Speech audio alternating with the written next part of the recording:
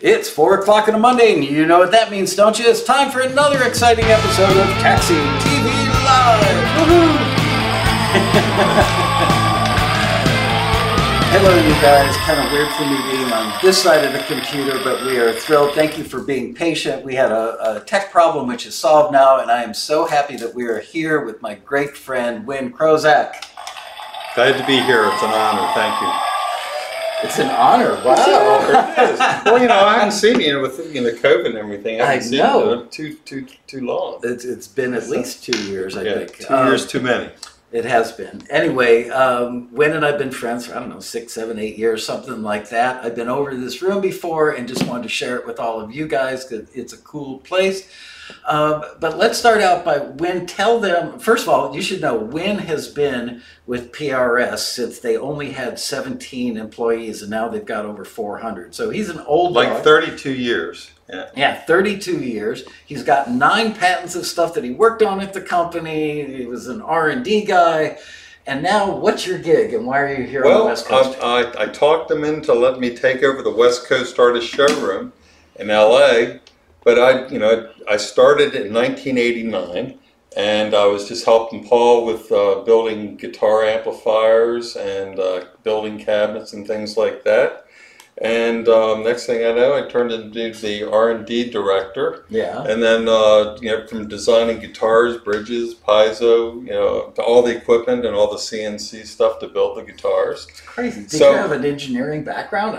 Well, look, when I was a kid, I used to walk the alleys of Baltimore City and get broken TVs and radios and turn them into guitar amplifiers, not knowing anything of what I was doing except making it happen. Yeah. So I was a complete seat of the pants, or just had an instinct to make it happen. So wow, it was fun. But after about 18 years of doing R&D, literally I would, with the CNC code, I would see 280,000 lines of code of CNC code for carving the necks. Yeah, just so everybody knows, with everything okay over there, Tom? You look stressed. Are the chat room is acknowledging that they're seeing us? I think we're good to go. Okay. Tell everybody what CNC is. Computer numerical controlled milling machines. So it carves the necks. Yeah, so all the bodies come out consistent, all the necks come out consistent, and it's all carved by machine. But I used to have to, create all the jigs, fixtures, and the programming to do all that stuff. And it got to a point where I would look at a piece of paper, and all of a sudden I would see the machines, what they were doing. I'm thinking, man, it's time to do something different. Yeah, plus I was going cross-eyed and blind from staring at computer screens. And I enjoyed creating things, but it was time to do something else. So the artist relations position found its way open. And I thought, well, this is great. I mean, I helped Paul work on creating a lot of this stuff, and I know it intimately down to the alloys and the bridges. I'm thinking, well, man, now I can work with the guys as their own personal musical engineer. And so I took over that, and we built the show. We created the Nashville market, and then we did the California market. But we built the room here, but I was still in Maryland. But anyway, so they had the opportunity looking for somebody to run this room. I'm saying, well, I can ace this. Plus, I always wanted to do motion picture soundtracks anyway. I figured I was never going to do that from Maryland. And as I'm getting older, the cold, goes into the bones and stuff. I'm thinking, this. So anyway, the long and short is I'm out here and I love it, and it's been a blessing. And and then I get to meet people like you. Yeah, real celebrity. So. Just so you guys know, this room is on a lot of rehearsal studios. Rattle off some of the names that have been in and out of here over the years, because they come in this building to rehearse for a tour. There's like 14, it's at Center Staging, and there's 14 rehearsal studios here, and then there's an artist relations building with Fender and Steinway and Roland and us and JH Audio. But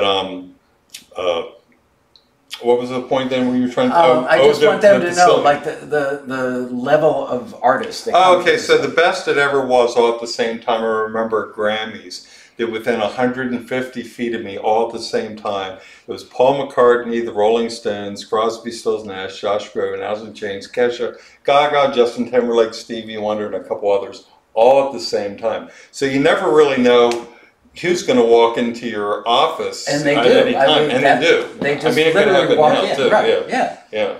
Yeah. And plus, I have the door to the outside, which most of them don't. So I have the 3 largest rehearsal studios right to my door. So we'll use this as a green room. So I remember one time we had Dolly Parton and Miley Cyrus in here for a couple hours, and um, um, Rolling Stones music director here doing a shoot with USA Today. So it's fun. You never know what's going to happen. So Win is also an audio engineer and an incredible musician to boot, and not just on guitar, but on keyboards.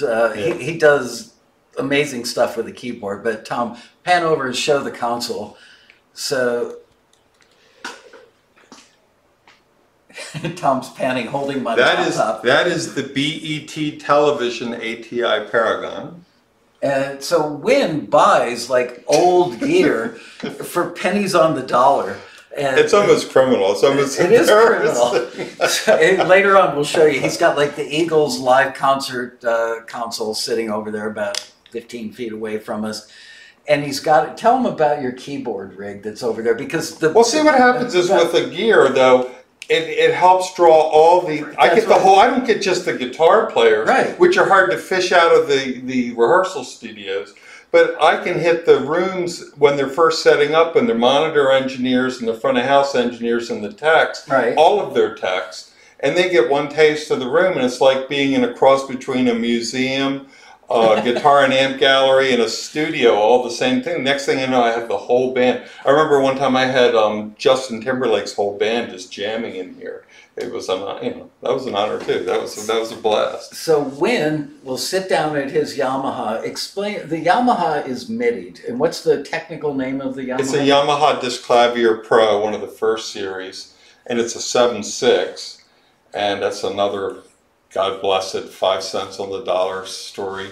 But anyway, so literally you draw it. It's fully robotic recording, reproducing, and you can. You drive a full. I drive a full symphony orchestra from the concert grand. If you can hear it, you can play it. Right. So he sits down and from a real concert grand. But he ad-libs stuff that sounds like it should be a film score. It's quite amazing, and it literally sounds like an orchestra. So he leaves the doors open, and inevitably the bands that are working around here go, "Where's that coming from? What the hell is that?" Yeah, and they walk in here and realize it's the PRS showroom. Well, next thing you know, you've got Gaga poking her noses. What the hell's going on in here? Yeah. So anyway, you've got a job that's not only enviable, but it's probably most musicians' dream job. Well, they're more than welcome to come in anytime. It's just that the fun is in the sharing, and I've been too blessed. I've been too blessed not to share. That's the one thing you learn as you get older. Giving forward is actually being greedy because it comes back tenfold. It's true though. It's you just do the right thing and you give forward and you help people, and it's just it's miraculous stuff. You are a giver. I will give you that. Let's talk guitars a little bit. Let's do that. First of all, what was Paul's? Give me the short version of Paul's history. Why did he start building guitars? Well, he started building guitars around 3 or 4 years, I think, before I started with him.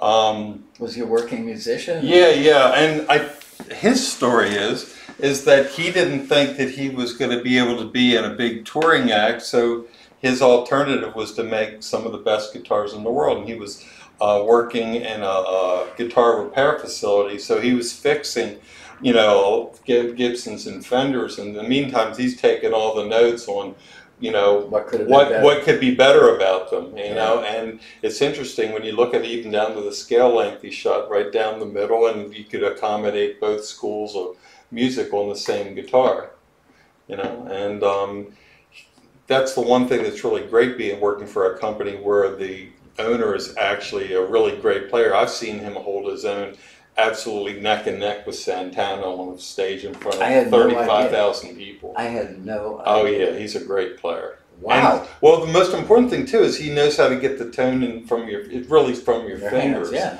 Like we call them the 2-note guys. The guys that you hear 2 notes and you know exactly who it is just hearing 2 notes, like Eddie Van Halen, Carlos Santana, that kind of a thing. Interesting. I would say that about drummers. I can hear like a record and decent educated guess, like was it Steve Gadd or Jim Keltner's?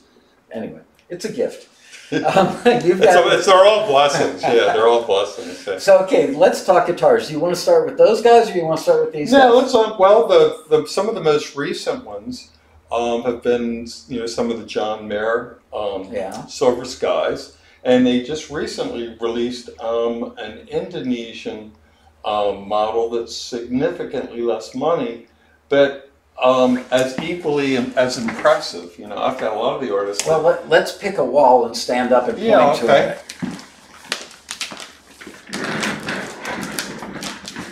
it. Poor Tom. See, you may have to stand up. Yeah. But, no, we'll bring it to you. We'll bring it to you.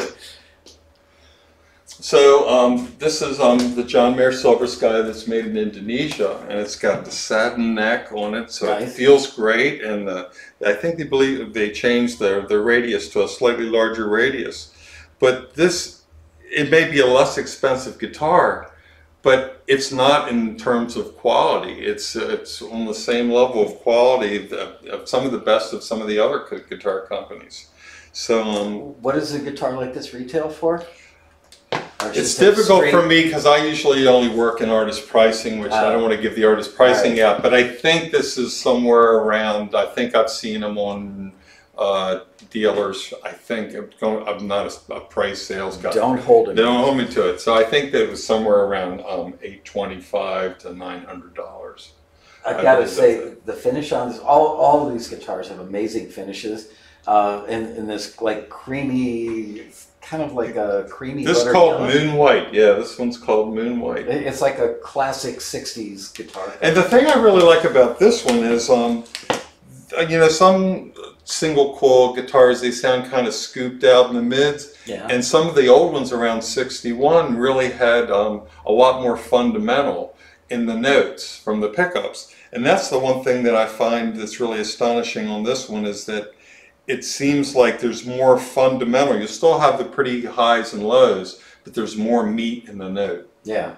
And so that's this one. And then here's is that accomplished by the way the pickups are wound or by the electronics? Well, it's interesting. I used to work with Lindy Fralin designing pickups. So I'm not sure which tricks they used on this one because I've been out in California now for about 10 years and not an R&D department. So you know everything about avocados. There's a lot to know about avocados. The fun part was that I literally got paid for, a long time to literally try to find out the stuff that's not in books about why things work or how things work or why they sounded like that then. Now that they don't sound like this. I mean, they sound like that then, but not now. Yeah. And so that was it's an interesting journey working with some of the radar engineers with Hewlett Packard on wire and things like that. So. Wow, it's beautiful. Okay. So here's the American counterpart, the U.S. counterpart, I should say. And this one you can come in a rosewood fingerboard, but this one's a maple fingerboard. And this one also has a satin neck.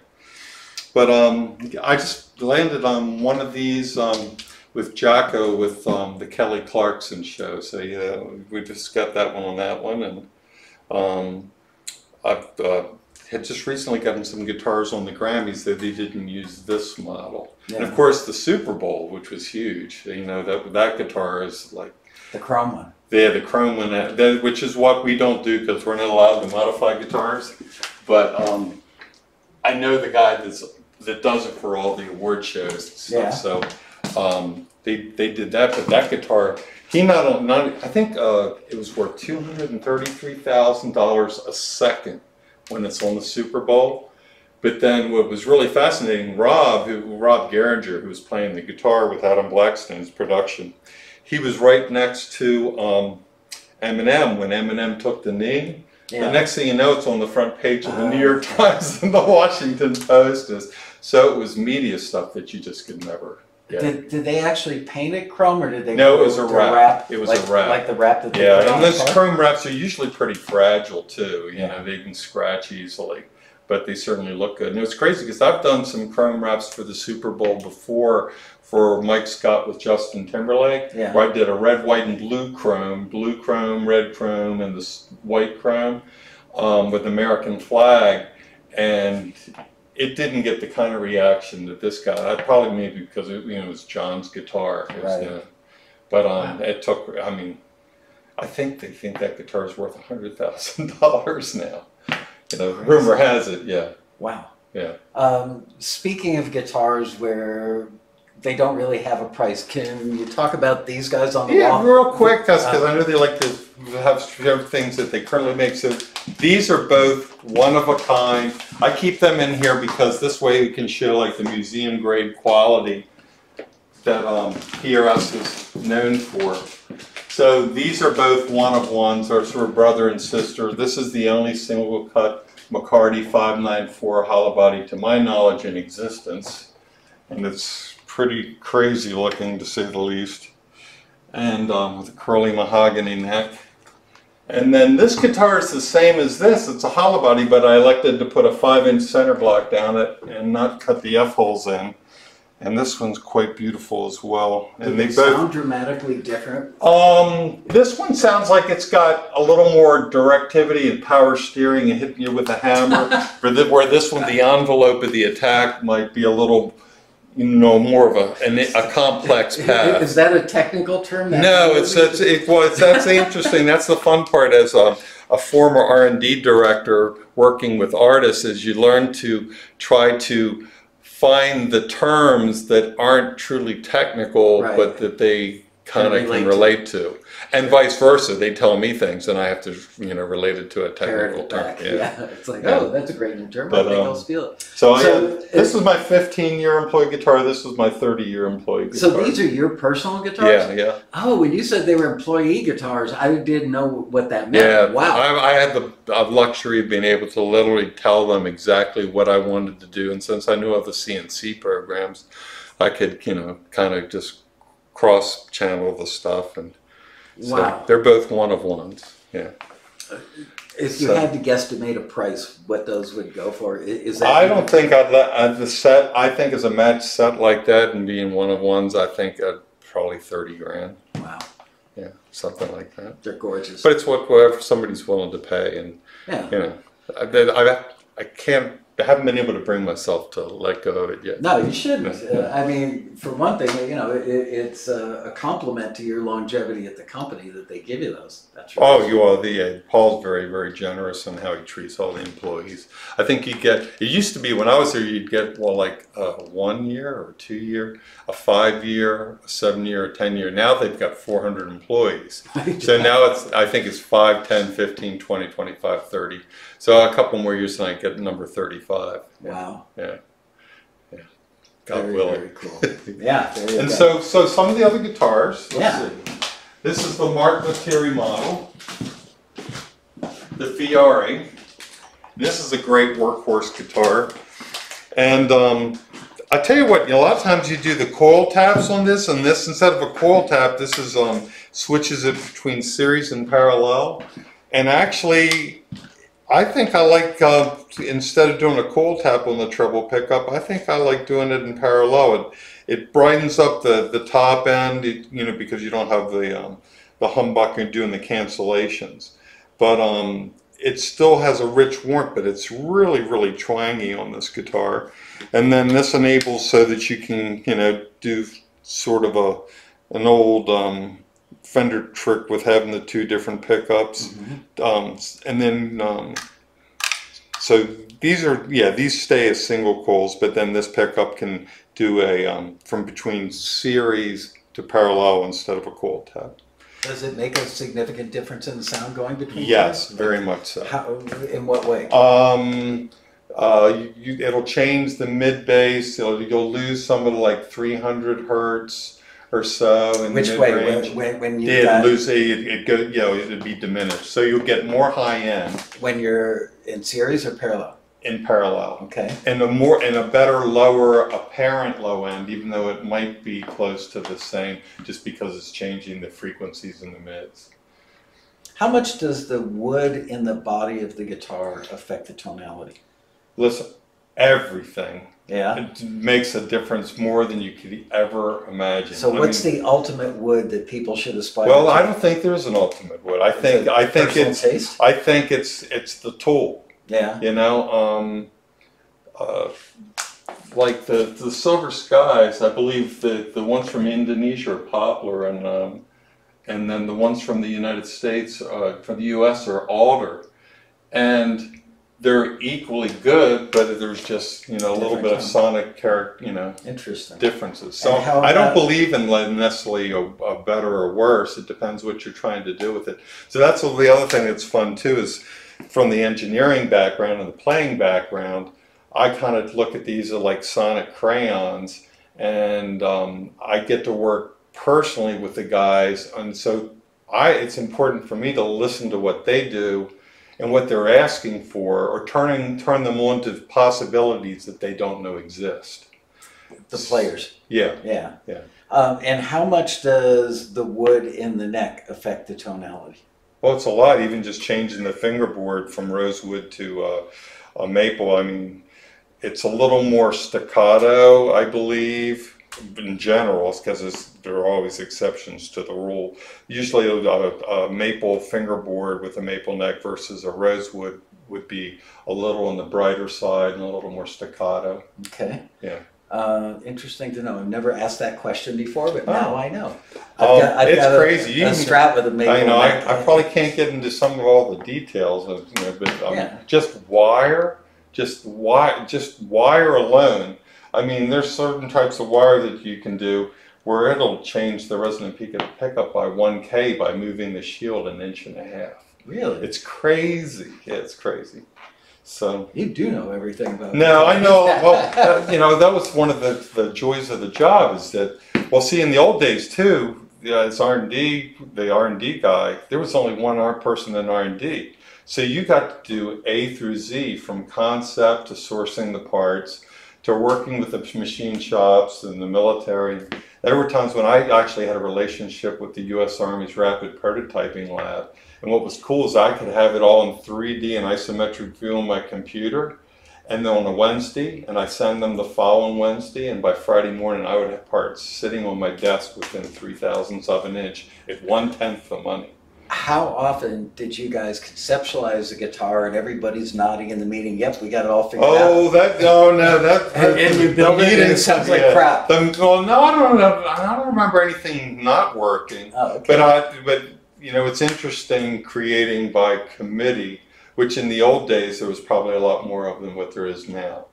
Because there are a lot more R&D people. I'm not at the factory, but I think there might be at least 4 to 7 in R&D, because the company is so big. Great ears? I mean, obviously the guys who are testing these after they're built, they can't just be testing like, oh, this fingerboard has great playability. It's got also the tonality. I was very blessed because I had many years of ear training and classical ear training, and then with the audio engineering stuff that I was doing, then I always tell the kid the most important thing is to be able to put a number on the frequencies, so you know what you're talking about and you know how to really manipulate in what you're doing. Yeah. So I had years and years of doing that from being as a kid, but I think most of the R&D people over there now are just really great with a lot of the engineering software, and which is great because Paul has a vision, and it's Paul's vision, and that's what he achieves achieves on getting the results. Does he have the final word? Absolutely. And Paul's ears are great. As a player, yeah. I mean, I don't know anybody that knows guitars or cares to know about guitars as much as he does. That is the cool thing about PRS. I'm going to give a plug here, but other companies have been bought and sold and regime changes and a whole new set of employees. A place where you didn't have a guitar player at the top. Right, and PRS has always had Paul, and it's always been hardcore guys like you. So it is truly guitars built by players for other players. It truly is. I'm like I say, I take short visits, but I've been out here for almost 10 years now. So But I don't know a lot of the people that are over there now. But I know when I was working there, almost a majority of the people that were working guitars were either drummers, keyboard players, guitar players. They were all musicians. Yeah. Or most of them were musicians, or really good woodworkers, you know, in the art of wood. So. Well, we're going to talk more guitars in a minute, but Tom, can you pan to your right and show them? Win has a drum set in the room. Well, it's not really just a drum set. I know. It's the whole room is. There's been a lot of efforts here now with Center Stage, and like Korg is right next to me, and then there's Steinway, and then the Fender room is down there. And so one of the things that's happening is a lot of the rooms are going to streaming, live streaming and streaming of product. And what was really important to me is to be able to have the whole band being a part of the fun. Yeah. And so when you have the band and you have the drummer and the rhythm section there, the guitar's not just doing just like a riff or something. They're getting onto it at full tilt. This is not Guitar Center. You know, Guitar Center is famous for the little room where the guy takes a guitar and sits in there and noodles on it for half an hour. Yeah, you're right. This is the other thing that's interesting too is because this way I'm intertwined with their music. I'm not just a guy to come to if you think you want a guitar. I'm friends with them. I try to be, keep my chops up so I can try to be a peer, because it's difficult to work with somebody if you're not working on the same level. So do they come to you and you hang with them and get a feel for what they're about as a player? And then you earlier said that guitars are like crayons. Like right. They're colors, Yeah, so do you say, what, I think this would suit you well, take it and work on the rehearsal stage? Well, here's sort of my trick with it. First of all, it feels like I'm a professional matchmaker in a dating company. Yeah, I know the feeling. Yeah, and so I have to, match. I'm usually pretty good, I think. I think I can do it within 2 guitars. Wow. So the most important thing is to listen. To me, a lot of times the guitar players don't even know the prejudices that they have. It's basically, how did they grow up? What did they play growing up? Did they switch off, or have they been playing all single coils their whole life? Have they been playing humbuckers? Doesn't make any difference to them. They'll pick up whatever they need for whatever. So you got to find out where their musical heart is, and then you find out what they have. Okay, what they currently have, because they generally aren't asking you for something they already have. They're on the search for something or something that's not doing it for them. Am I crazy to think that a pro guitarist that's going out and playing stadium gigs, obviously they have an array of guitars that they bring with them, but if they were limited, they would have like 1 Fender, 1 Gibson, 1 acoustic, and that would be the arrows in their quiver. But PRS represents it's aspirational. It's a level up from that and can be tonally in the ballpark of those things, but better. Well, I'd say maybe in the beginning we had more of 1 type voice, because we only had 1 scale length. Yeah. And we were primarily humbuckers. But in the past 10 years or so, we've expanded the guitar line physically up to the different scale lengths and the different kinds of pickups and the different kinds of bridges and stuff that I feel that we can pretty much accommodate anybody. Okay. So it's funny when somebody says, "Oh, this guy will never play your guitar because he uses this." So I treat artist relations and guitars like divorces. You don't know what you're in love with until you're in love with something else. So that's part of one of the things I try to do is, especially I tell them to bring their number 1 guitar in here, because if I play their number 1, then I'm going to be able to feel and know why they love what they love. Whether I like that or whether it's for me or not, I'll be able to understand it physically. And then I can go off that and I know which direction. But I can usually land it within about 2 guitars. And do guys that go out on a tour, do you loan them stuff for the tour, or do they get it at an artist price? It's all of the above, depending on the situation. So I'm guessing you're not going to charge Paul McCartney for a guitar. Well, I've got to have a lefty here, and I've got to be able to get him in the room. I've tried to get him into the room a couple times. I'm still going to try it, but and I don't have a lefty here at the moment. It's interesting because his guitar tech literally was like, "Oh, Paul doesn't need any more guitars," so he was like cutting me off. I didn't even have an opportunity, so I figured, well, I had the lefty in here, but you know, with the piano rig, he literally could just be sitting and have the whole orchestra with the concert grand. Dude, it makes you feel like you're 16 years old. Can you do like 30 seconds? 30 seconds, because it is about the guitar. Yeah, I know. Just let me grab the 30 seconds of improv, just so people can get a little taste of why people get drawn into this room when they hear this thing.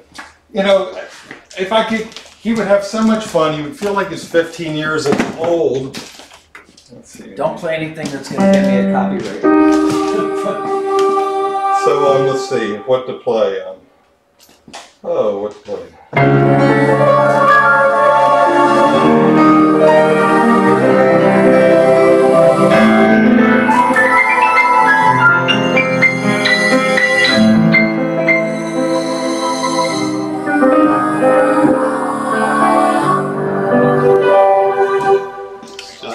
Little ditty.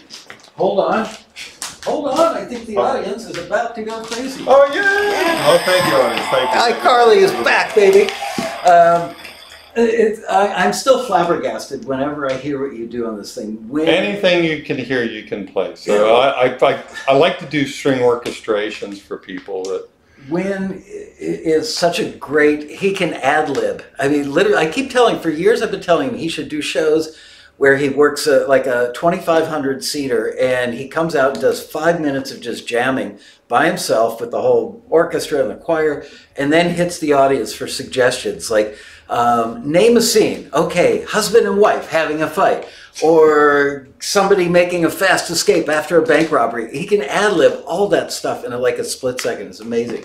But I think it's a brilliant idea to have this and what you do drawing people in. Because, I mean, they're on a stage with a bunch of guitar players, or, you know, in a facility like this where they walk by rooms all the time and hear guitars, but they don't hear that. You know, it's interesting. So I remember one time Michael Bearden, who was Michael Jackson's music director, and also he's music director for Gaga, and because the thing's robotic, and he comes in with a flash drive, and he, you know, because I told him before, you know, if you bring the MIDI files in, it'll play the real concert grand from your MIDI files. Yeah. And it was so, you know, that's the other thing. When artists come in and play it, when, you know, keyboard players come and play it, the discovery on their face, and just knowing that a lot of times you don't even know what's going to come out of your hands. It just sounds so beautiful that I look at it like it tells you what to play, you know. And so when I share that with the artists, you know, they're just,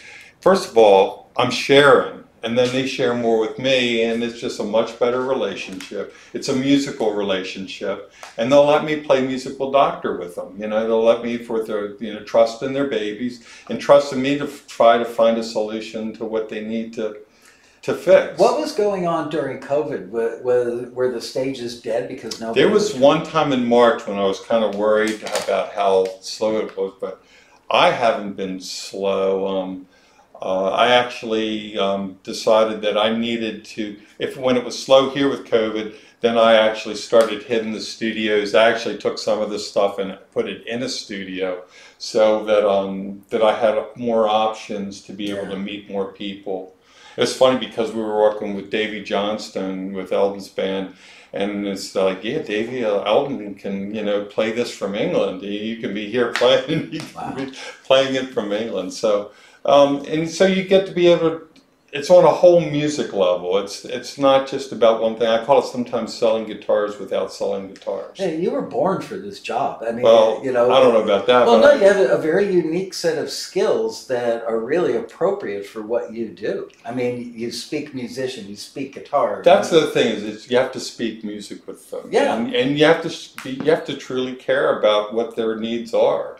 And sometimes you get a guy coming here just looking for another guitar, thinking he's going to, you know, but you can usually smell them right out, you know, and just say, you know, this guy's just, you know, looking for a free guitar or whatever. But generally, Can't blame them. well, Look no, but around I mean, this room. in general, It's like and guitar porn. it's nothing about free because, like, I'm trying to think which Grammy tribute they were doing, but Earl. Probably, is this bad light we're getting? Oh yeah, you need to be on it. We need Yeah, to yeah, know. Probably cruise around, yeah.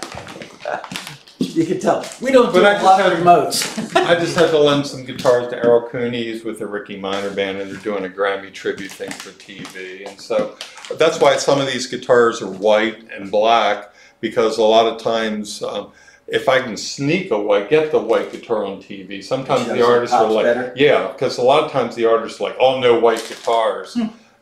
But the thing is, a regular sunburst will kind of disappear. So I've had opportunities where I had like Eminem on one of the late night shows and stuff, and the PRSs would pop because I was able to get the white guitars, and you don't even see the other guitarist in the middle. And your whites are so sexy. They really are. It's reminiscent of like 60s Fender. Well, see, that's why they did it. They did it for TV. Yeah. TV, they even called it TV white or TV yellow or something.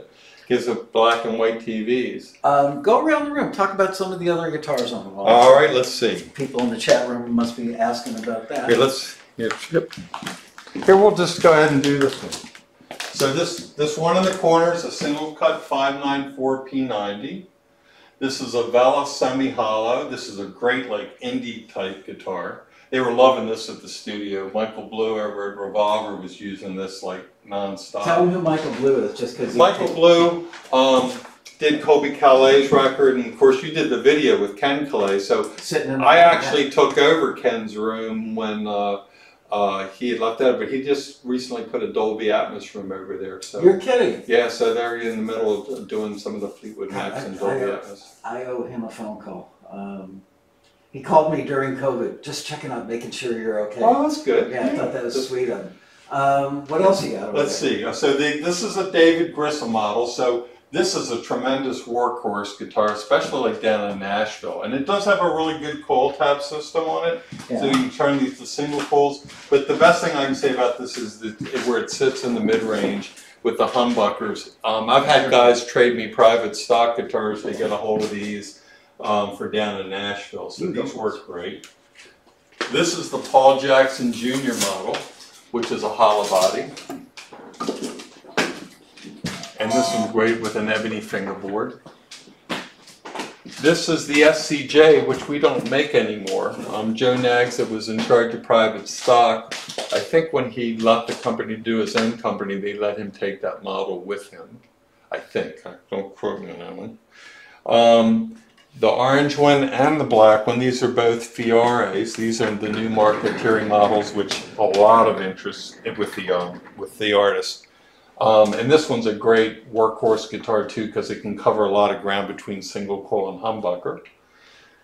These are the Silver Skies made offshore that are just wonderful, wonderful guitars. I have many artists that like them equally as much as the US models. They're just a little bit different. The mid-range is a little thicker in the mid-range in the fundamentals. Like around 700 hertz kind of mid-range? Higher? I think I'd say 300 to 1.5K. Okay. It's just more like right in the string. Yeah. You know, so it doesn't sound, some single coil guitars sound a little more scooped out, and this one just sounds a little bit right in the meat of the note. And then these are the US. Pardon me. The US Silver Skies. And this is a custom finished Custom 24, which is the mainstay of the business, has a 5-way, and it does a combination between humbuckers, and then it can go to a series this way and series that way, or both humbuckers with a trim. I like the way they mounted the knobs on that one with the little recessed area around it so that they don't... Oh, we call the divots. Yeah? Yeah. Yeah, that was one of I actually got to design that knob. That's one of the things too, drawing it all in CAD and then working with the plastic injection molding companies and doing all that stuff. Wow. And then this is the Granger bass. This is the Granger 4 bass. Now you've got Tom's attention. Oh, there you go. Very nice. Yeah, and these are powerful sound. These are very powerful. Pickups are crazy on that thing. Yeah, I actually designed those too. That was one of the projects I got one. So worked on designing them first, and then I thought, man, I bet you that would be a really, really great blues pickup because as a single coil, because all the amount of magnet and steel I cheated too. Like there was a guitar that had won Guitar of the Year at 305, and I cheated. I put some steel in there, which increases the inductance, which makes it stronger in the fundamental once again. Interesting. And I'll show you when I get to it, but it's over there. But this is cool. This is a custom 24, but it has the piezo transducer, so they can do a really good simulation of an acoustic guitar. I've worked with Lloyd Baggs on designing that. Good Lord, was it 18 years ago? It actually sounds like an acoustic. Oh, the hollow bodies. I've literally had where the hollow body electrics with the transducer rig actually sounded better than real acoustic guitars with competition transducers. Yeah.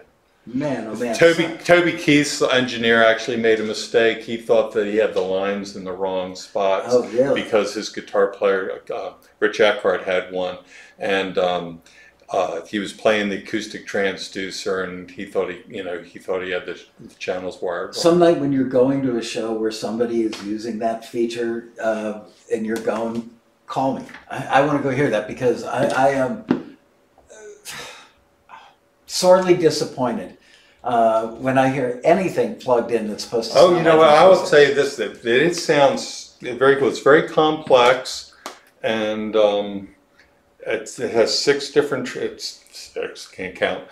Six different individual transducers. And so the first thing you do, it's weird because I designed that with that Eagles console, and it has high and sweepable high and low pass filters. Yeah. So a piezo goes all the way down to DC and up past 20K, but your acoustic guitar strings don't, and they do some at different frequencies. So the first thing with each string is you need to frame in the frequency bandwidth for each string individually. Wow. And then I had set it up with I had no with, idea that there was that much thought. Oh, it gets it even gets more complex than that.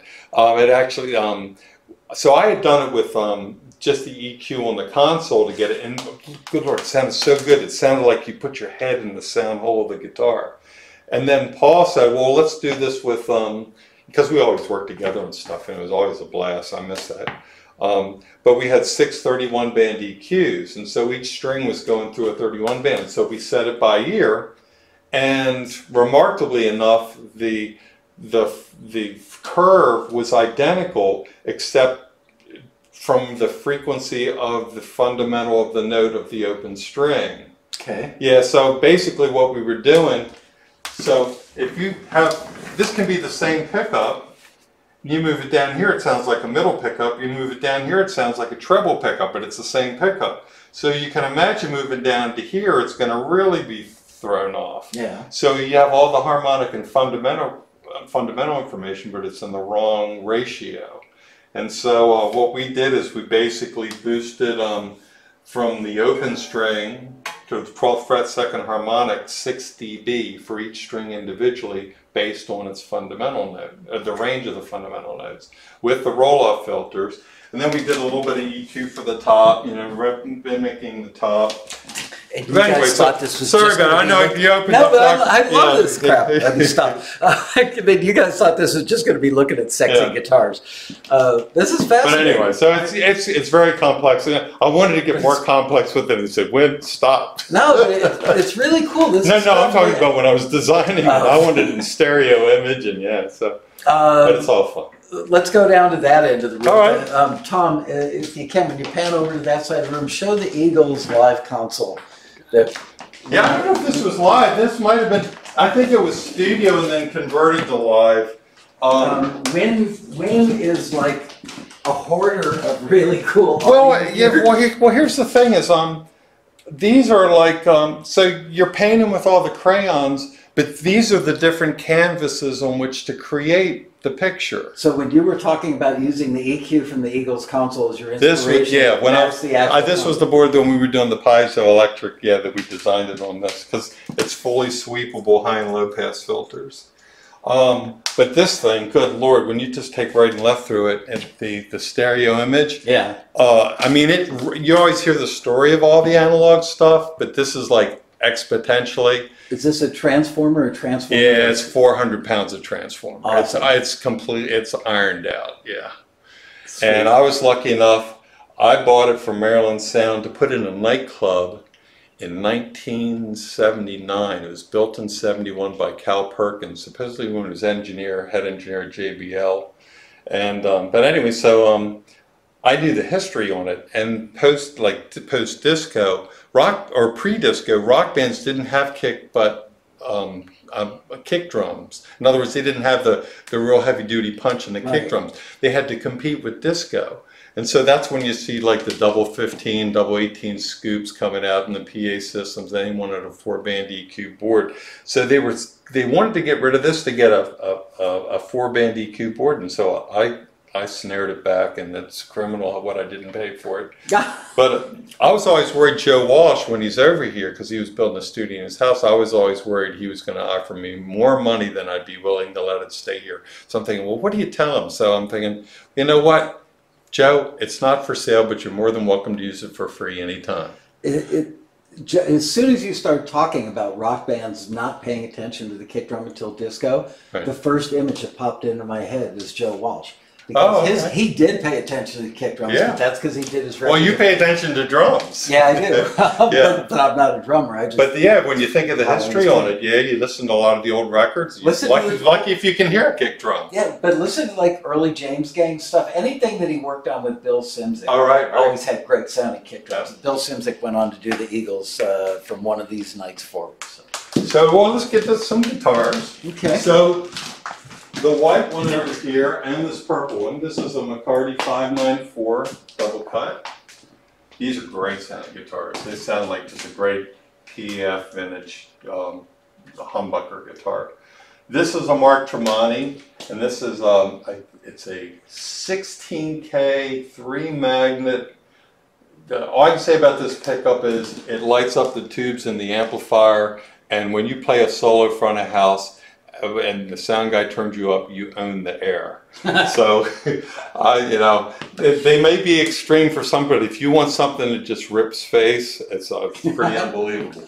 And don't go to them now, but I do want to talk about the amplifiers because. Oh, of course.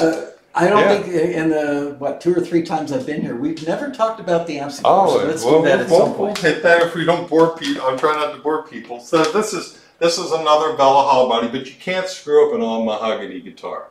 It's just, I think it's impossible. So if you make it all mahogany, it has the potential to sound great. This is another custom 24 in white, used for TV. Here's the Granger 5-string bass and a 4-string with a maple fingerboard, and then the SE Kestrel bass. And then this is an interesting guitar. So this is the studio model, which these are hum canceling single coil voice pickups. And actually this one actually works quite well, and it has the coil tap as well for the treble pickup. Do you ever have people come in, they literally want to play like most everything in the room just looking for the sound that lights them up? Well, see, what I try to do is they generally don't have that kind of time to do it. I do that with some people. Yeah. But I generally try to talk it through with them in about 10 to 15 minutes So you can I can zero in on it. So I'm saving them time because I can just land, take the guitar and just go bam. And it's like, wow. After 5 minutes of talking to you, they would absolutely trust you. No, it's just trying to keep it fun, you know. I know. You underrate yourself, though. You don't realize. I mean, I'm jaded. You know, I spent a lot of years working. It's in easy. studios, It's easy to get jaded. But I feel like a kid in a candy store when I. Well, that's what I wanted. I wanted to look. You know what? If you're not having fun with what you're doing, it's just like, why are you doing it? Yeah. You know. You So definitely have fun. yeah, I try to have fun. That's a hollow body SE Piezo, so that's a less expensive version of the US one. This white one here is a this PRS Special, which does a really great coil splitting and with a in between sounds. It's just a very, very versatile guitar. And then the Zach Myers, which I think is the biggest selling signature model, artist signature model, I think with Sweetwater of all time, I believe. Interesting. Yeah. Can you name off like a handful of your signature models? And don't walk away. 'Cause I want Oh, to I'm talk sorry. about I want to talk about the acoustics too. Well, there's the Mark Lettieri Fiore, and of course the John Mayer Silver Skies, the U.S. and the offshore ones. I'm surprised And- that isn't the most popular model because he's just out there. Well, it is intensely popular. You know, our back order is absolutely insane. I don't know, I'm privy to put the number to it, but it's incredible. Yeah, that we've been most successful. And then David Grissom, he builds. You know, he has a great guitar, and Gary Granger on the bass. And I'm sure I'll probably missed somebody. I hope not. And there were some other ones too. This is a kind of an interesting one. See, like this one. So they don't make this one anymore, but I always make the joke that this was one of the least expensive guitars. That was one of the coolest guitars in the room. So this was a Mushock baritone with an ebony fingerboard, tuned B to B. A what baritone? Mike Mushock. Oh. He was in the band Stained. Okay. But I modified it. I put a Tremonti in the treble, and then I needed a really great baritone for Nashville, but I needed to be able to compete with like the Dan Electros, things that they were all used to, that they could try to beat it. And so this is a McCarty and this is a Tremonti, but it's already pre-wired in single coil mode, and I have a trick that I do with a resistor value that makes it an offset humbucker, so you get humbucker amplitude on the low frequencies, but then from like 200 hertz up, it's all single coil. So a lot of times when you do a coil tap, it would sound like, one day when I grew up, I'd like to sound like a real single coil. Yeah. Well, this doesn't do that. In fact, the lower you go in frequency, the more amazing it sounds. And so, yeah, this one almost sounds like it's piezoelectric. It's so clear and beautiful. You could write it. Why did they quit making it? Well, it's just market, and then they've got, what's the other one? The other baritone is 277. And this is the latest and greatest baritone with the carved top. Gorgeous.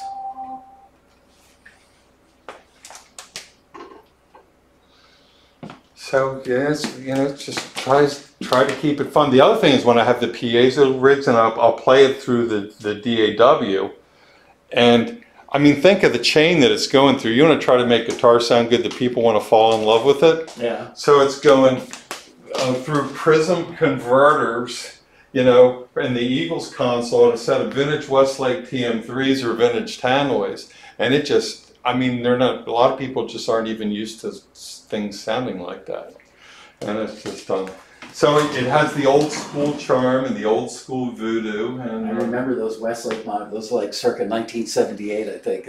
These were actually from the 80s, Yeah. I believe, like 85. I bought these from Bob Goldstein. I used to work with Bob at Maryland Sound. And then, of course, I was general manager at Hammerjacks and front of house engineer for a long time over there. Helped put all that together. So I'm lucky to be alive. A West Coast standard. Well, it's a world set. I think they would go for like $86,000 a pair painted black, and the custom cherry stay mahogany is like a $3,000 to $6,000 upgrade. Crazy. So it's nice to have friends that are willing to do you favors. So. Talk acoustics. Acoustics. Yes. The path to get acoustics. So we originally made the Angelus and the Tenares. Do you want me to hold shop? No, it's okay. And then but they were incredibly expensive. So what do they do? They make these offshore with the same design. So this is the maple back and sides version.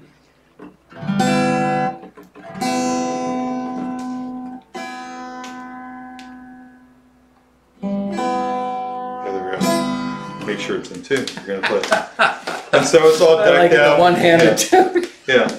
Well, And it actually is a really great, I believe it's a Fishman transducer in this one.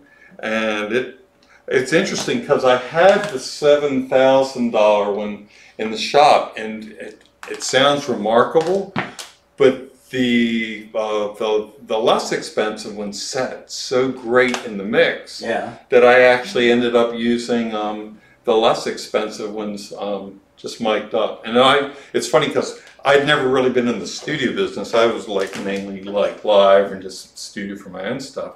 But I remember seeing pictures of the Beatles at Abbey Road with the microphones taped together. Yeah. And I'm thinking, it reminded me of with a double jack Marshall amplifier, you're getting double sets of harmonics. I said, well, I don't know if they did it for that, but man, that's a great idea.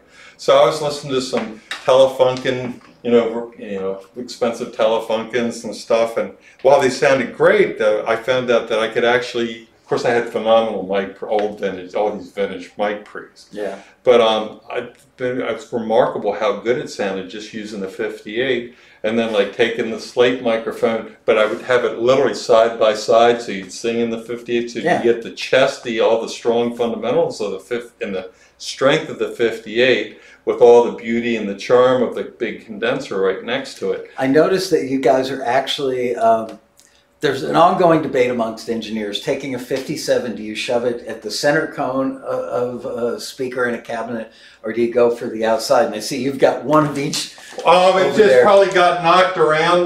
Quite honestly, you put it wherever it sounds good because you don't know what kind of speaker. I've always been a little hesitant to put it right in the center because sometimes the high end is literally, what do they say? Mic placement is your first main thing that you need to do before any kind of EQ. Mic choice and mic placement. Yeah, mic choice and placement, right. Absolutely. So, not with these speakers per se, but there's some speakers, especially if they got the aluminum domes, it's just like brain dart right off the voice coils. And so, my rule is that there are no rules as long as it sounds great and it doesn't break. There you go. There it goes. Yeah, I was trained by Tom Dowd at Criteria, and he always said, get down on your knees and listen. That's it. But you don't want to do that with an amp.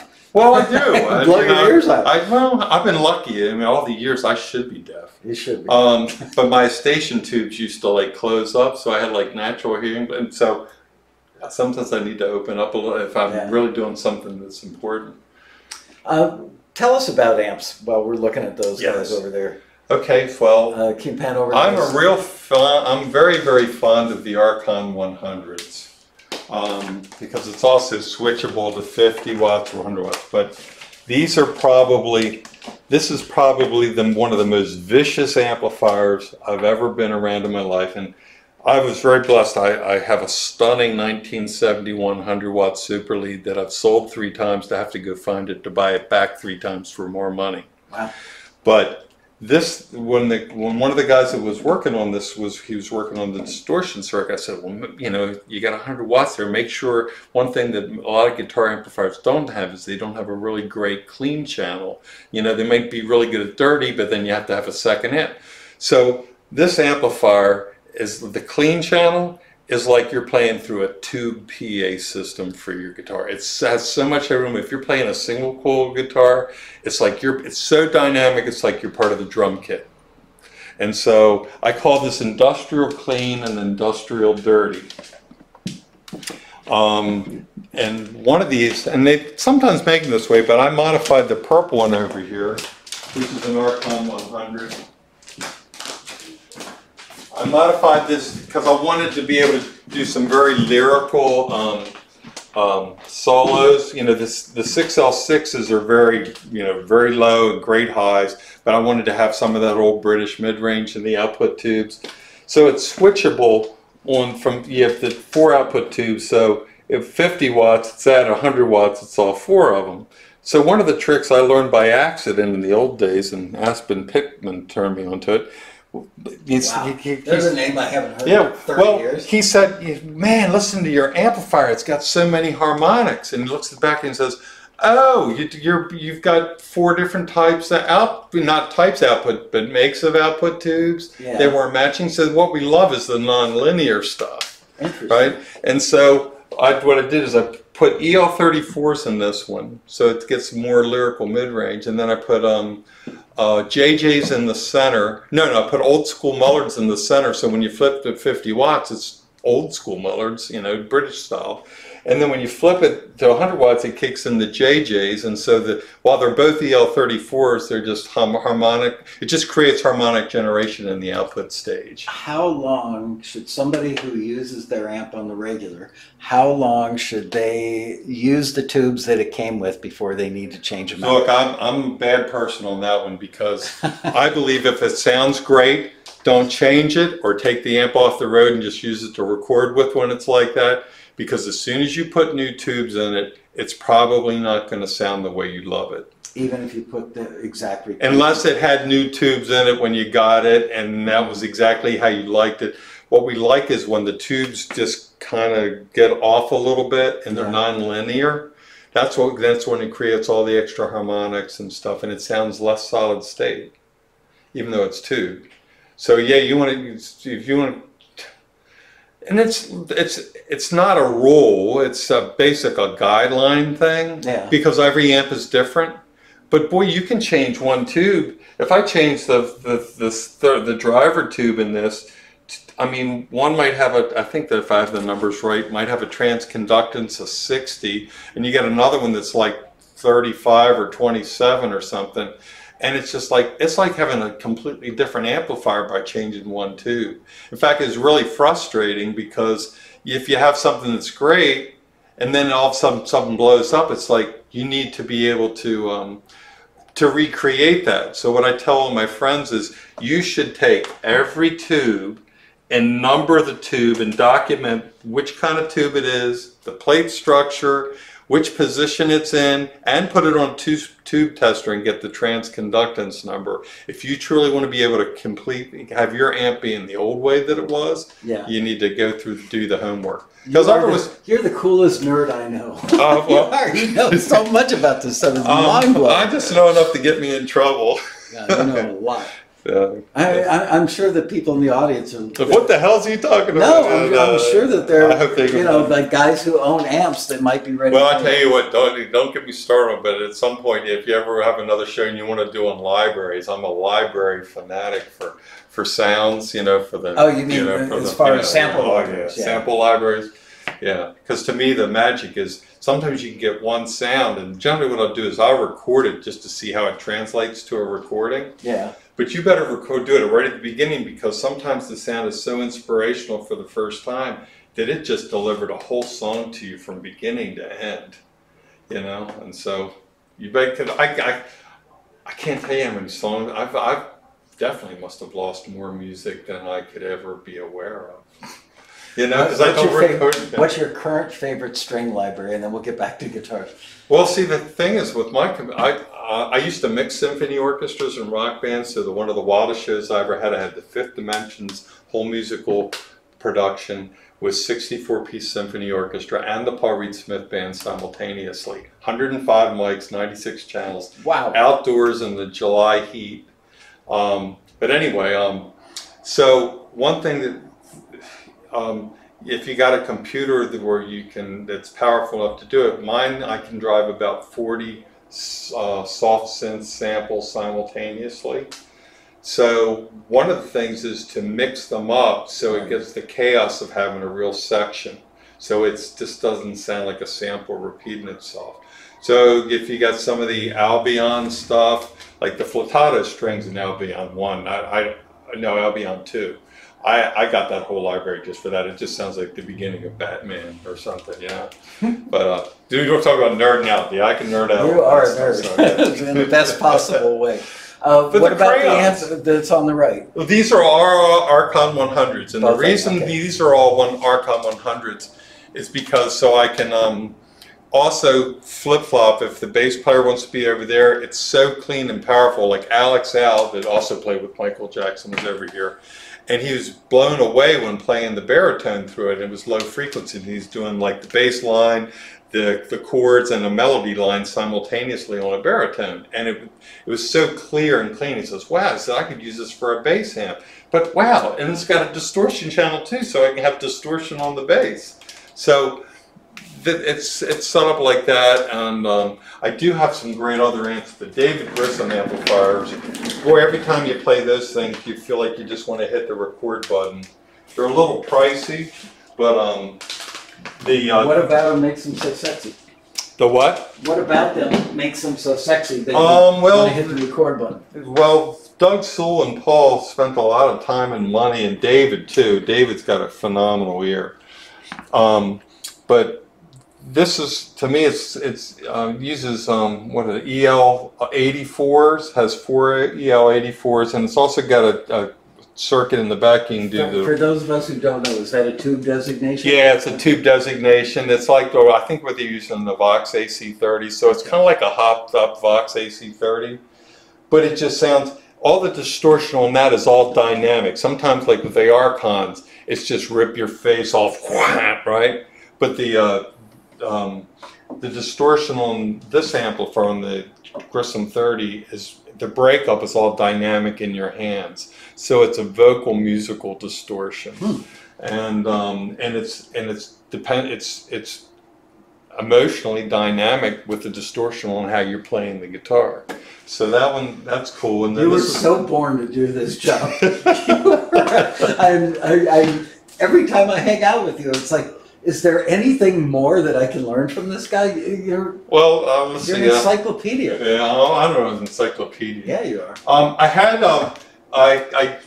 would be able to show you the John Mayer JM100 amplifier because we built John's amplifier, but I just sent that off to Keith Irvin. So, and then he's looking for another one. So, and these are the new Archon 50s. These are the less expensive versions, which are probably a little more classic voice. To me, the original Archons are, you can just take into a level of vicious, like no other. But these are probably a little more predictable voice, a little more classic voiced. What kind of speakers do you use in the cabinets? The Celestians most of the time. I believe they use a lot of vintage 30s, but they modify them. They break them in. Really? Yeah, Paul modifies everything. Yeah, and rightfully so. I mean, there was one time when I was working on an amp project and we had this one shipment. You'd get these big boxes of speakers from Celestion, and they're supposed to be the same sound. They'd be the same model. It should sound the same, right? So we had this one box that was just an oddball box, but they sounded tremendous.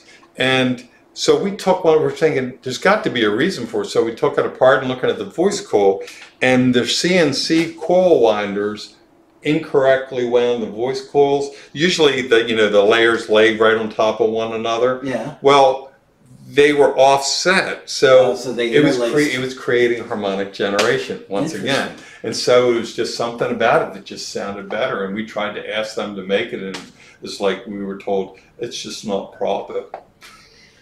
So did you? It's just not proper. So did you guys modify them, like going and rewind? No, we didn't. No. It's too much to do for we weren't a speaker company. But we tried to get them to ask them to do that for us, to deliberately make them the wrong way, and they wouldn't do that. Well, we'll have to start a campaign of people emailing them. All right, let's sit down. How are we doing on time? We got like 20 some minutes left. Oh, okay. Let's sit down and take questions from the audience. Yeah, let's do that. Just because you're such a wealth of information. That sounds like fun. Okay. Yeah, we can sit over here. Yeah. Okay. Yeah, that was, I think, better with the Oh, light. you lost the other thing. Okay, hang on, everybody. I got to find the chat room. Tom's waving his arms. He's been holding the laptop for an hour now. Sorry, Tom. That's one way to build the muscles up in your forearms. There it is. Minimized at some point. Okay, I'm gonna figure this out, everybody. Well, here. Oh shit! No, I just lost us. Where did it go? The one that came up last time. All right. Yeah, I'm guessing that it's over there somehow. I'm trying. Well, here. Let's look at when. You can talk about stuff while I try and refine the chat room. Coffee machines. Yeah, tell us about the coffee machine. Let's see. We can get into. Oh, these are interesting. I don't know how to do this. Oh, have I still on over here? Huh? Yeah, you're. So, yeah, so these pickups, I believe, that were originally on the Starla, and Yeah. the double screw pole pieces on this one, and sort of reminiscent of the Gretsch Filtertron, as I believe. Like on the white one over there, I don't know if you can see the white one. That one's got the same kind of pickups, but this is a really great indie type guitar. It shocks a lot of people. It's also all mahogany, which, like I say, it's really difficult to mess up an all mahogany guitar. What's that color called? Seafoam green metallic, I believe, because there's if I move it around, it's got like a silver metallic in it. Oh yeah, I can But see it. basically, it looks like it would be a seafoam green, except it looks like it's got a slight like silver sparkle. If I can really hear your Baltimore. I know it won't go away. I tried. All right, there we go. Now we've got the chat open. All right, I'm going to give this chair back to Tom. Well, actually, you need the chair. You need a. No, I'll take it. I'll take it. Thank you. Boy, once a live guy, always a live guy. Where's the air conditioner? Oh, make it a little cooler. Just push it. Got it. Yeah, that sun starts. You can bring this down. Down. Once that sun starts coming on the other side, it starts getting more. Here you go, Tom. I'm going to give you this one. It's amazing the difference on the tunings of the guitars with the temperature in the room. It's changed more than you'd think. Wrong screen. I gotta switch back. Yeah, I got it now. Hit it. Working on it. Awesome. All right, I've got both up. Okay. So first question you see, and you guys should type in the word question in all caps so it's easy to spot them in the chat. Does PRS still offer a string-through hardtail solid body? When you say string through, do you mean from the back of the guitar?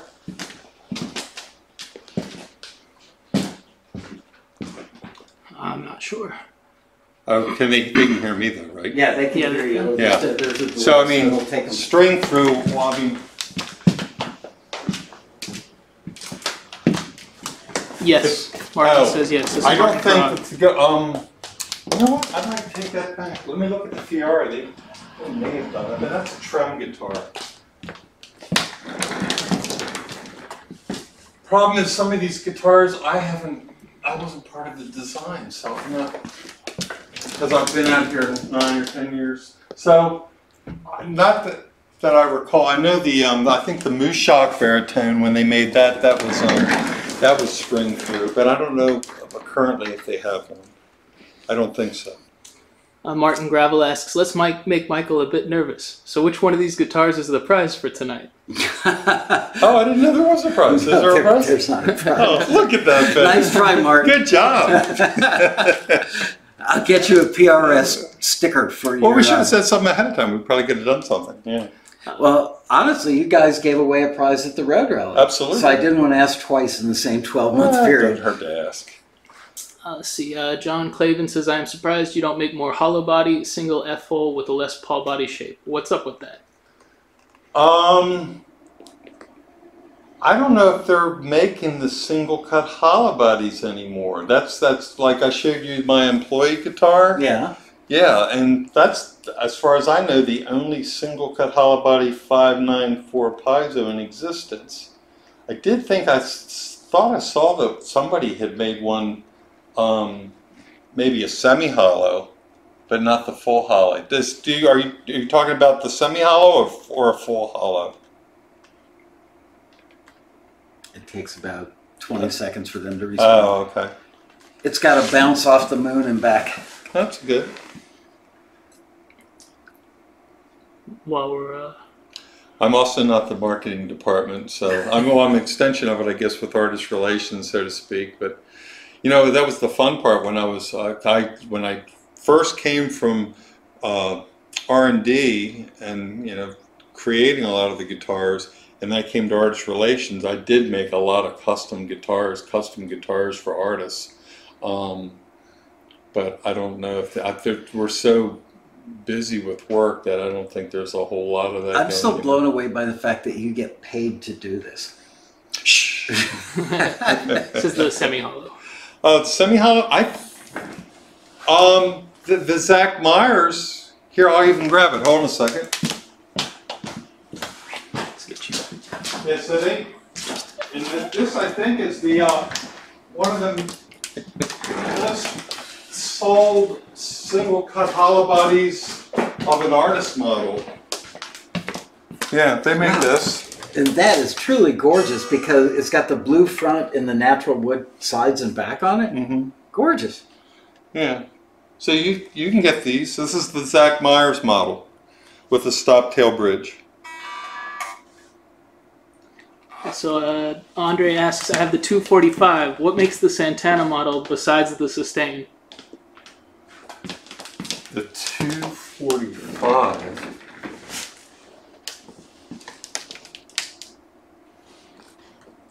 Oh, you mean the 24.5 scale length? I think that's what he's talking about. And so, it's a Carla. Is it an SE? SE guitar?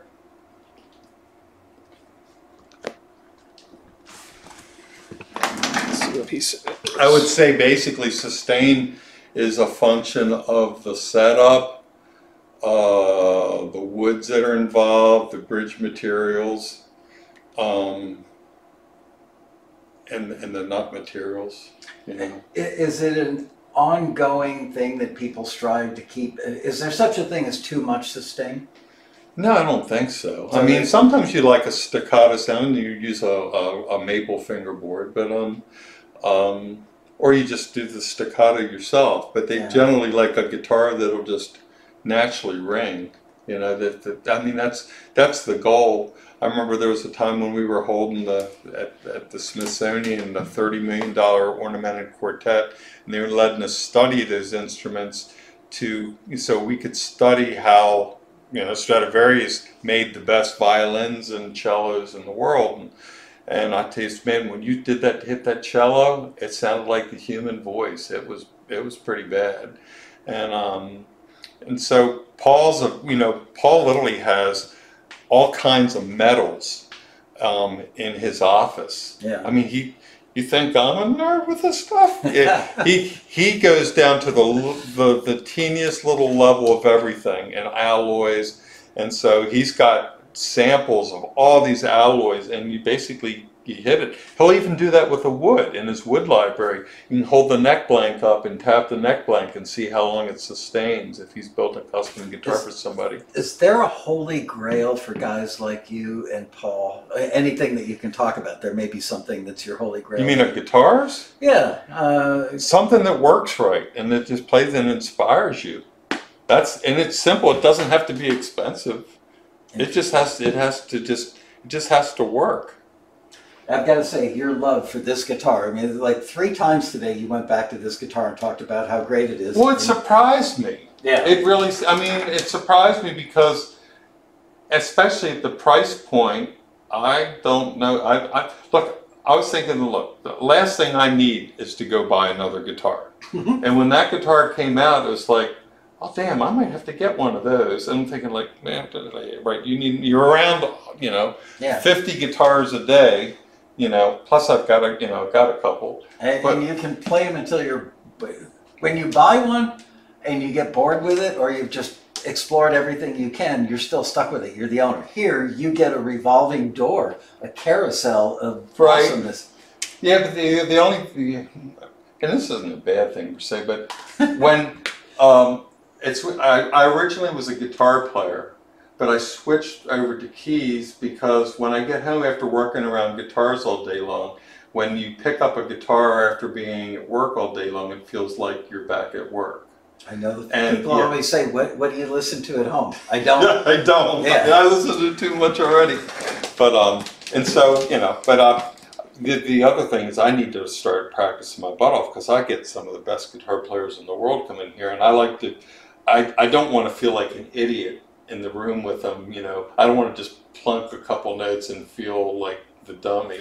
in the room. At the upcoming Road Rally, which is November 3rd through the 7th, I think, this year, live at the Westin, unless we have another massive outbreak of COVID, we're going to be there. That would be Hopefully fun. you guys will be back.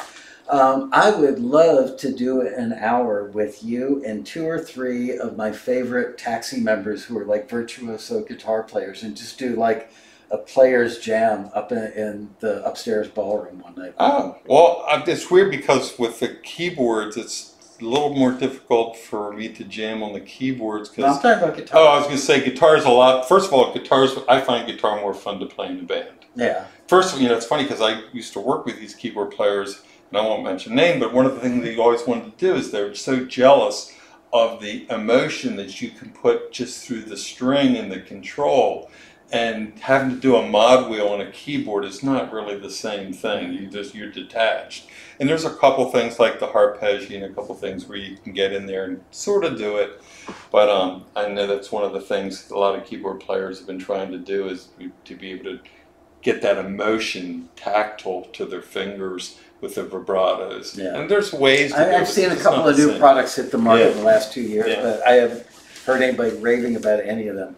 But Tom, remind me of that when we get close to the I'll be rally. happy to. I that'd think be that would be a fun. really fun night with like Keith LeBrant and I can't remember his name from Phoenix area. Best like greasy chicken picking guitar player. Well, the other thing too is, I have over a 12 to 14 Rolodex of probably some of the best guitar players in the world. If you want them to come to your show or be a part of your show, I'd be happy to, we can talk to them and, Maybe we should do that. Maybe Yeah. we could do a clinic night or a clinic class or we something. can do anything. Just, All right. you just keep it fun. Cool. Yeah. It's always fun at the Road Yeah. Rally. All right, hit us with another question, please. So Nancy asks, where is the first PRS electric guitar ever made for sale kept? There's a room, an archives room. Now, it might have moved in the past 9 to 10 years, but there was we had an artist relations stock room there, and adjacent to that was an archives room where most of the archived guitars. And I think Paul went on a pretty good hunt looking for a lot of the guitars that were part of the history, trying to get that stuff back. Does he have a personal favorite, Paul? I think he would say the same thing I did, is that he just wants something that just really works. If your emotion can pass through it and it sounds great and it's inspiring you, what more can you ask for? Then it's worth every penny. I've got to say, John Mayer. Yeah, those guys really, I wasn't around for the design of that one because I was out here, but they really did nail that. And even the marketing launch of it was exceptional. He's such a great player. Yes, he is. He is a world class. I mean, I've worked with Eric Clapton. I would put John Mayer on a parallel stage with him. I think John Mayer's gifted. He's special. Anyway, He is. one more question, or a couple more questions. Marion asks, what kind of cello is that over behind the piano, and who plays it? I mess with it because I'm into strings so much. I had created a wacko thing where I was using it pitched to MIDI, where I was being the first chair of the cello, and then I would drive the whole digital section behind me with it. Yes, I'm a nerd. You are, but in the best possible way. And so, yeah, You're a nerd, I but love you're not strings nerdy. so much that I felt I needed to go ahead and get one. I've got my father's 100-some-year-old violin too. And I've got one of those laminate fingerboards with frets that you can do in there, and it's just like, and I even Mark Wood, he lent me a 7-string prototype. I just don't know how you just friggin' he can even, just trying to hold it seems monumental. Speaking of frets, do different models have different metals used in their frets? Or is a fret is a fret? Usually, there's different alloys and stuff. I'm not sure what they're currently using now. It's usually, I believe, a nickel. It's something to be hard. Yeah. Some guys like stainless, though. I always found that stainless was the dead metal. When you drop it, it just goes bonk. Right. And so if the string's vibrating on that, I don't know if that's the best possible material to use. But I mean, there's nickel and stainless. But frets. The David Grissom guitar uses bigger frets. I think it's more of the size and the width and the crowning on them. Interesting. All right. Another question. They're asking if you're a fan of Jordan Rudess. I used to play with Jordan Rudess. He was the second keyboardist in my very first band. Wow. I played for 5 years with Jordan. And yes, he was an inspiration. I grew up in keyboard royalty. My first keyboard player in my very first band was Richard Elliott, who's the head organist for the Mormon Tabernacle Choir. My second keyboard player I played for 5 years was Jordan. And then over the Cathedral of Mary at Queen Road, they let me play the pipe organ every day after school. The director there, Robert Twinem, was a composition student of Olivier Messiaen, one of the French Impressionistic masters. And then there's a guy named Randall Mullen that I studied with that does all the Hofburg videos, probably one of the best pipe organists on the planet. So I was very, very blessed. Yes, I love Jordan. Yeah, he's awesome. Glad you asked that question. I just try not to use names, but yes. Yeah, you asked. All right. We've got time for probably 2 more. Oh, I think we're caught up. Let's see if anybody asks any more.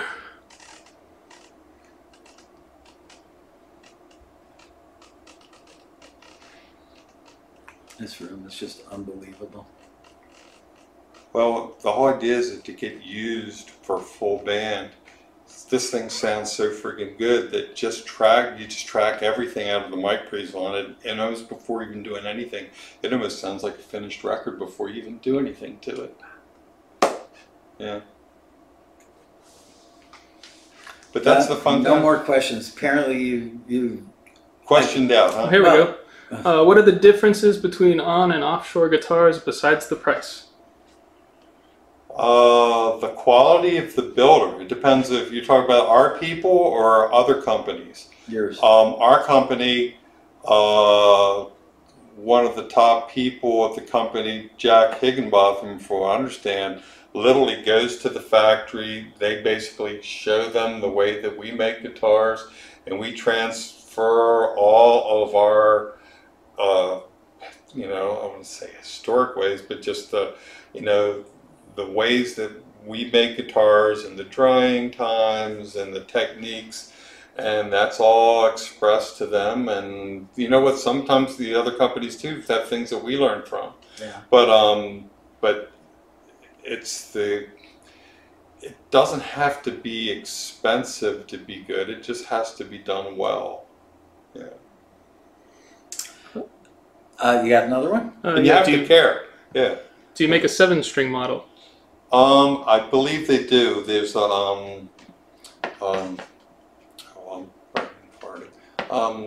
yeah, come to the next question. While I'm thinking about that, it'll just fall to yes, we do. Got one more for you. How many Mark guitars? Holcomb. See, if you don't think about it, it comes right to you. I believe there's a Mark Holcomb 7-string. It's funny how that works. You stop thinking about things, and all of a sudden the brain just clears out. Oh, there it is. Yeah. They say walking into a different room will bring things back. But we can't do that right now. And final one, Win. How many guitars do you think you actually own? I don't, actually, it's interesting. I always enjoyed having one guitar that I loved. I was never one, when I did gigs playing guitars, I actually usually only brought one guitar. I guess most of the time I should have brought a second one in case I broke a string. I remember one time I was being a real young, and this is when I was in high school too. We were playing, I only had one guitar, I broke a string and I didn't have replacement strings, and I actually had to tie it into a knot to get through the gig. I know it's hysterical, but it worked. How did you do that? You tie it into a knot and clip it off, and I literally had to get through. I didn't, but I always believe in just using what you love. The knot didn't get too tight and like pop out. No. But anyway, so how many guitars? Okay, answer. So 1, 2. I don't know. I might have like 4 guitars. 4 or 5. Why would you need any when this is where you work every day? Well, like I said, I usually like just having the one guitar that I truly just love to play, and I love to play that, and unless there's a real reason for me to have to pick up something else. Because the other thing is the employee guitars that I showed you are incredibly versatile. They're like 5-trick ponies, and so I can cover a lot of ground with that. So, plus I kind of have one kind of style. I'm like real aggressive rock on keyboards, and then I'm more classic. I mean, I'm classical on keyboards, but really aggressive rock. I don't say metal, but aggressive, like progressive rock on guitar. So it's weird. So when you mix the two together, it sounds kind of like a Danny Elfman film score with 100-watt Marshalls. Well, this has been better than I imagined it would be. I hope that the people... Yeah, I hope you enjoyed it. Thank you for listening and putting up with me. Yeah. No, it's whoever gets a chance to hang out with a guy like you, you know? Oh, we got people all the time. You can come by anytime. It's just COVID. I think that for the upcoming road rally, assuming that PRS comes back again as a sponsor, let whoever wins the guitar gets to come down here and spend a couple hours with you. Wouldn't that be cool? Yeah, bring some of your staff. You got any staff that are guitar players, just come bring them down. Yeah, that's what it's all here for, the share, the sharing and the learning, and it would, like I said, when you give forward, it comes back tenfold. So you just do the right thing and you help. You help. You definitely give forward, and just thank you to you and to Bev for and the opportunity. Making this happen. And where can they PRS.com or is it Paul Reed Smith Guitar? PRSguitars.com. PRSguitars.com. Now that you've been educated and you know all about them, go buy one. Yeah. They are a sponsor. They do make the road rally possible for us. Anyway, with that, I bid you a fond farewell. I'm taking next Monday off, so Taxi TV will be on hiatus next Monday, but back to Monday after that. We will see you guys then. Hit the music, Tom. Take care. Awesome. Just let it run a little bit and then hit that green button.